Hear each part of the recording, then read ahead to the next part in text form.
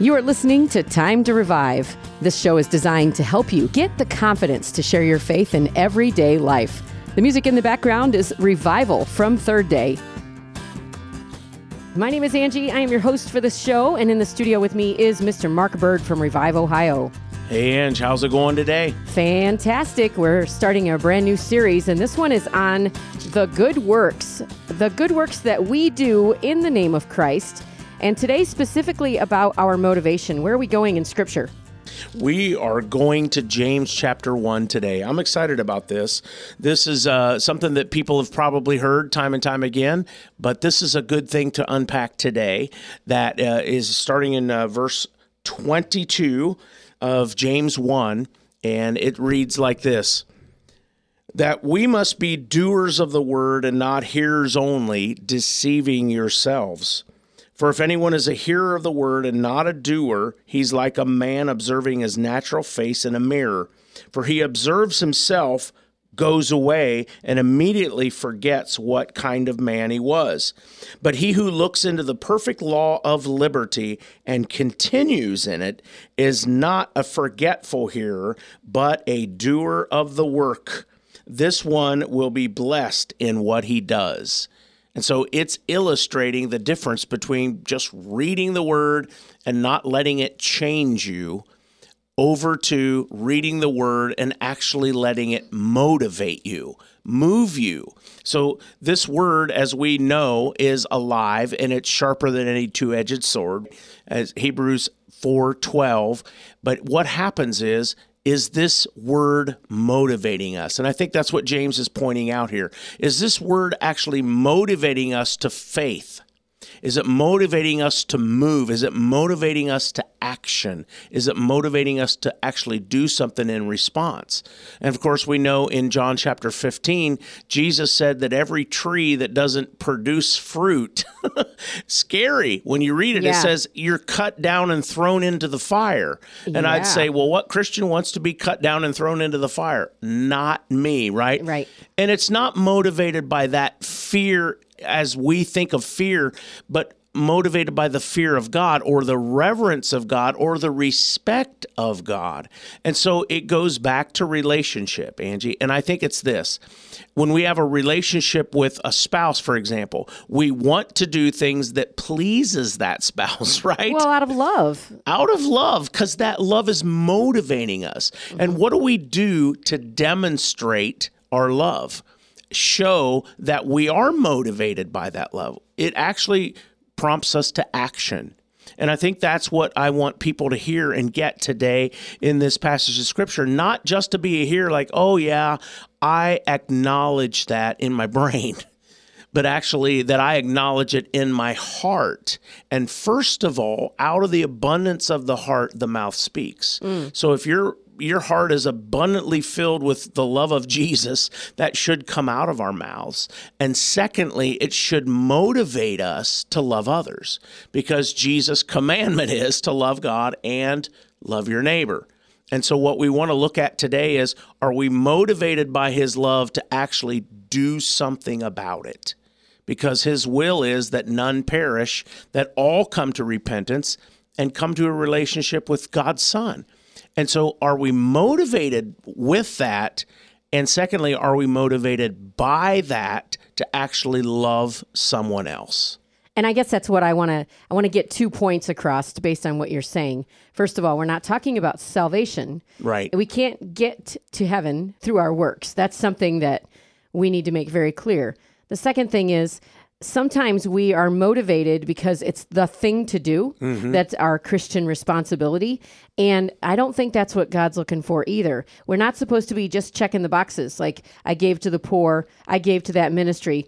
Like, let's talk about our true motivations and why it's not good to just check the boxes. Yeah, and I love that. And I have a perfect example of that, Angie. A very dear pastor friend of mine, he just took over a church that had been going for years and years and years. And every single year, they did an outreach, quote unquote. And their outreach was to serve barbecued chicken to anyone who would come to the church that day. And so that was their outreach. And so he asked them when he arrived, well, is anyone actually sharing the gospel with the people that are coming to this outreach? And they were like, well, no, we never thought about that before. And he goes, would it be okay if I actually set up a little tent and actually shared the gospel with the people that came to the chicken barbecue? And they go, well, yeah, I guess that would be fine. Well, the greatest part of the story, of course, is that he did set up, had some Bibles and wristbands there, and actually shared the gospel with several people. And I think 2 or 3 people actually got saved that day. And here's the most beautiful part of this. I just spoke to this pastor yesterday, as a matter of fact, and those 2 or 3 people are still in the church. That's fantastic. Because they shared the gospel. They were doers of the word. Now, the good work was feeding them a dinner. That could be labeled as a good work, right? That's good. Like you're feeding their bodies, but unless you feed their spirit and actually share the gospel, actually talk about Jesus. Yeah. That's the best way to love your neighbor. So I think that, a lot of times we talk about the process of outreach and we start with, how can I pray for you? Right. And I've actually seen churches that will do a free car wash, but you got to get prayed for. Like, yes. That's the charge, is we're going to pray for you. You get your car washed for free. But that could open up the doors to a deeper conversation. It always does. But just having something to start with. So I think all the outreaches that we do as churches are good, but let's think about how we're going to reach for the gospel. I know some people will say, well, we have to be seeker friendly. So what's your thought about that?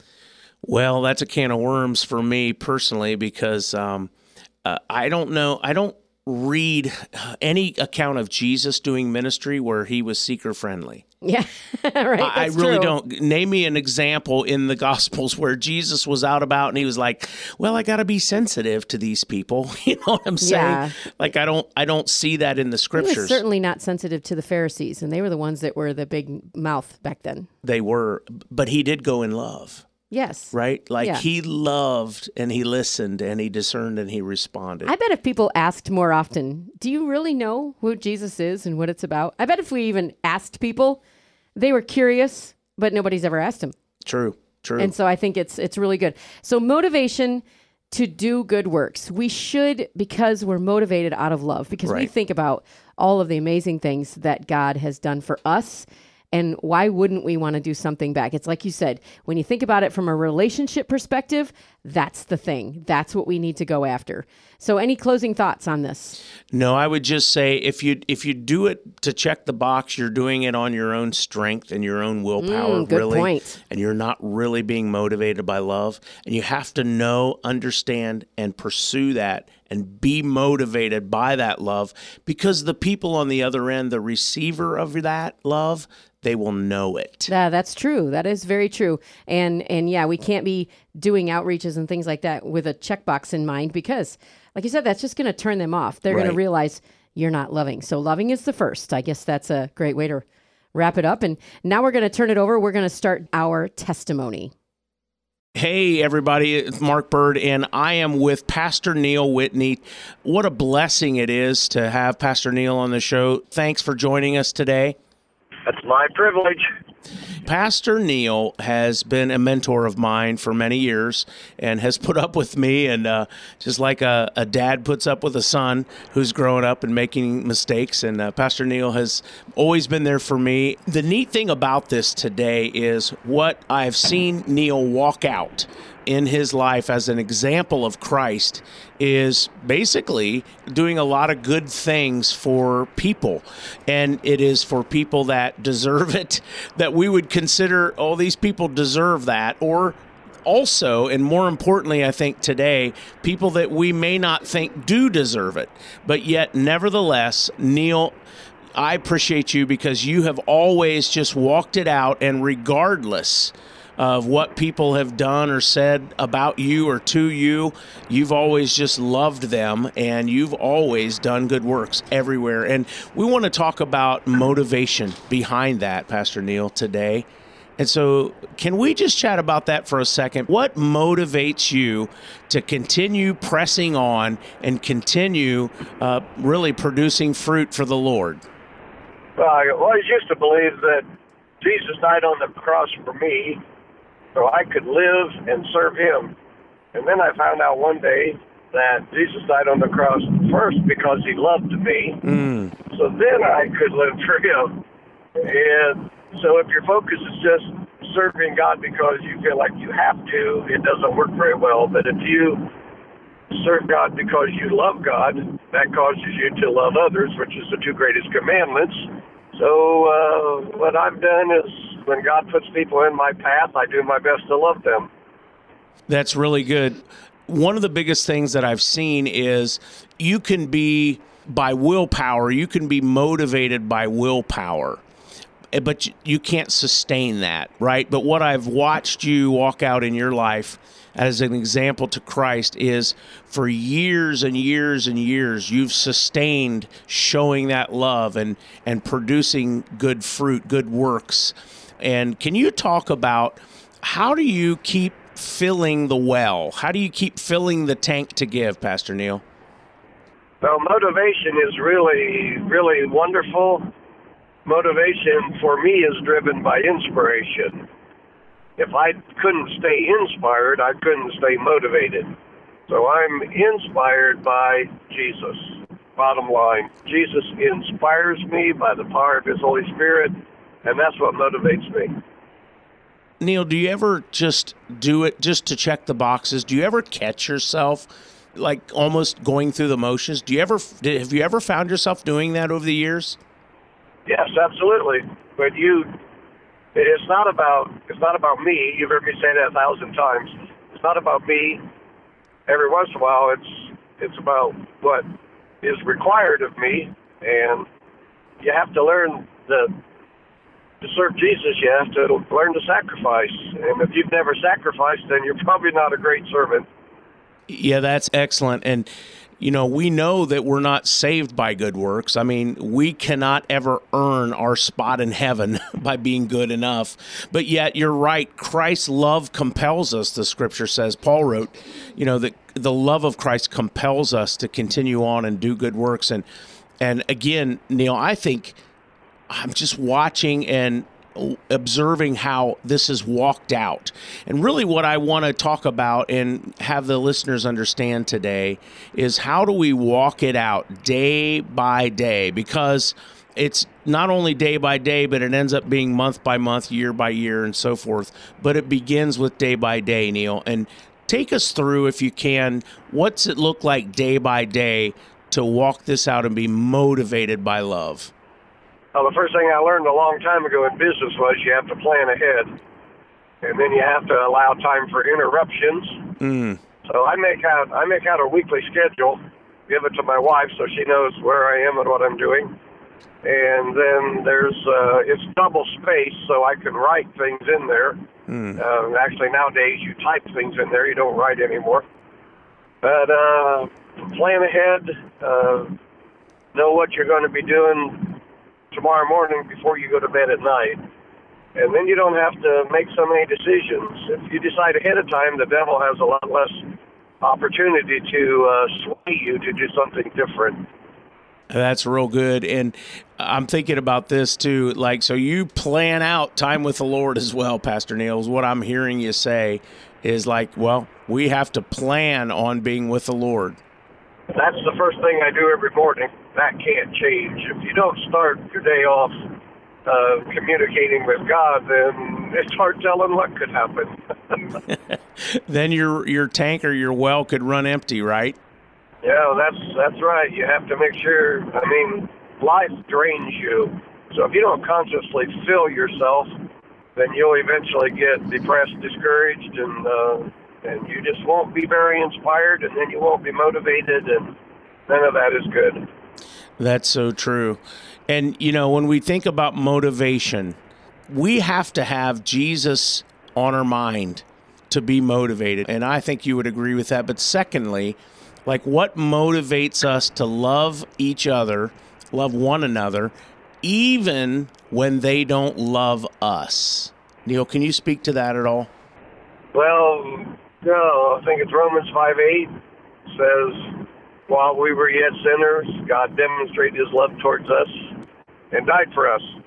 And I believe in Galatians 2:20 where it says, I've been crucified with Christ, and it's no longer I who live, but Christ who lives in me.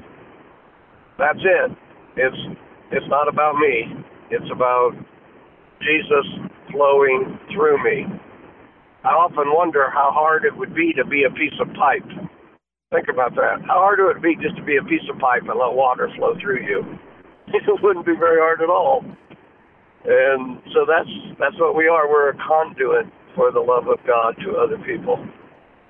Hey, Neil, I had one follow-up question. We were talking about motivation a little bit, and I see a lot of people who are willing to do good works for people. They're willing to pray for them. They're willing to buy them a meal. They're willing to help them out when there's a need. But how come we don't use this motivation to tell them about Jesus? We seem to do a lot of programming, but it never really trickles down to telling them about Jesus. So what about the motivation to really follow through to the real purpose of outreach? The number one reason people don't share Jesus is fear. I figured that out a long time ago. And so if we're afraid, that means we don't love enough, because it says perfect love casts out fear. So the reason that people don't share the gospel is because this is a big statement, and I don't pertain to even, or pretend to even think I'm there, but the day that we better understand the love of God is when we will be more willing to share the gospel with other people. That's excellent, Neil, and I think that's where the rubber meets the road right there. And I think that we, in the ebb and flow of life, I think we're always tempted to let fear try to overtake that and stop us. I think ultimately the enemy's plan is to just stop our mouths from sharing Christ. And fear is the major tactic that he uses to do that. And it's always the what ifs. What if you do that and this happens? And that always kind of tries to grip us and stop us. But what we have to be motivated by is love, just like you said, and let that cast out fear. And so I certainly appreciate you spending the time with us today and just sharing your heart with us. I appreciate all you've done for me over the years too, Neil, and thank you for joining us on the program. Thank you. I so appreciate you as well. All right, this is Mark Bird, and you've been listening to Time to Revive. Thanks for listening to Time to Revive. This show has been brought to you by Shine FM and Revive Ohio. More information about this program at shinefmohio.com. The Shine FM Podcast Network.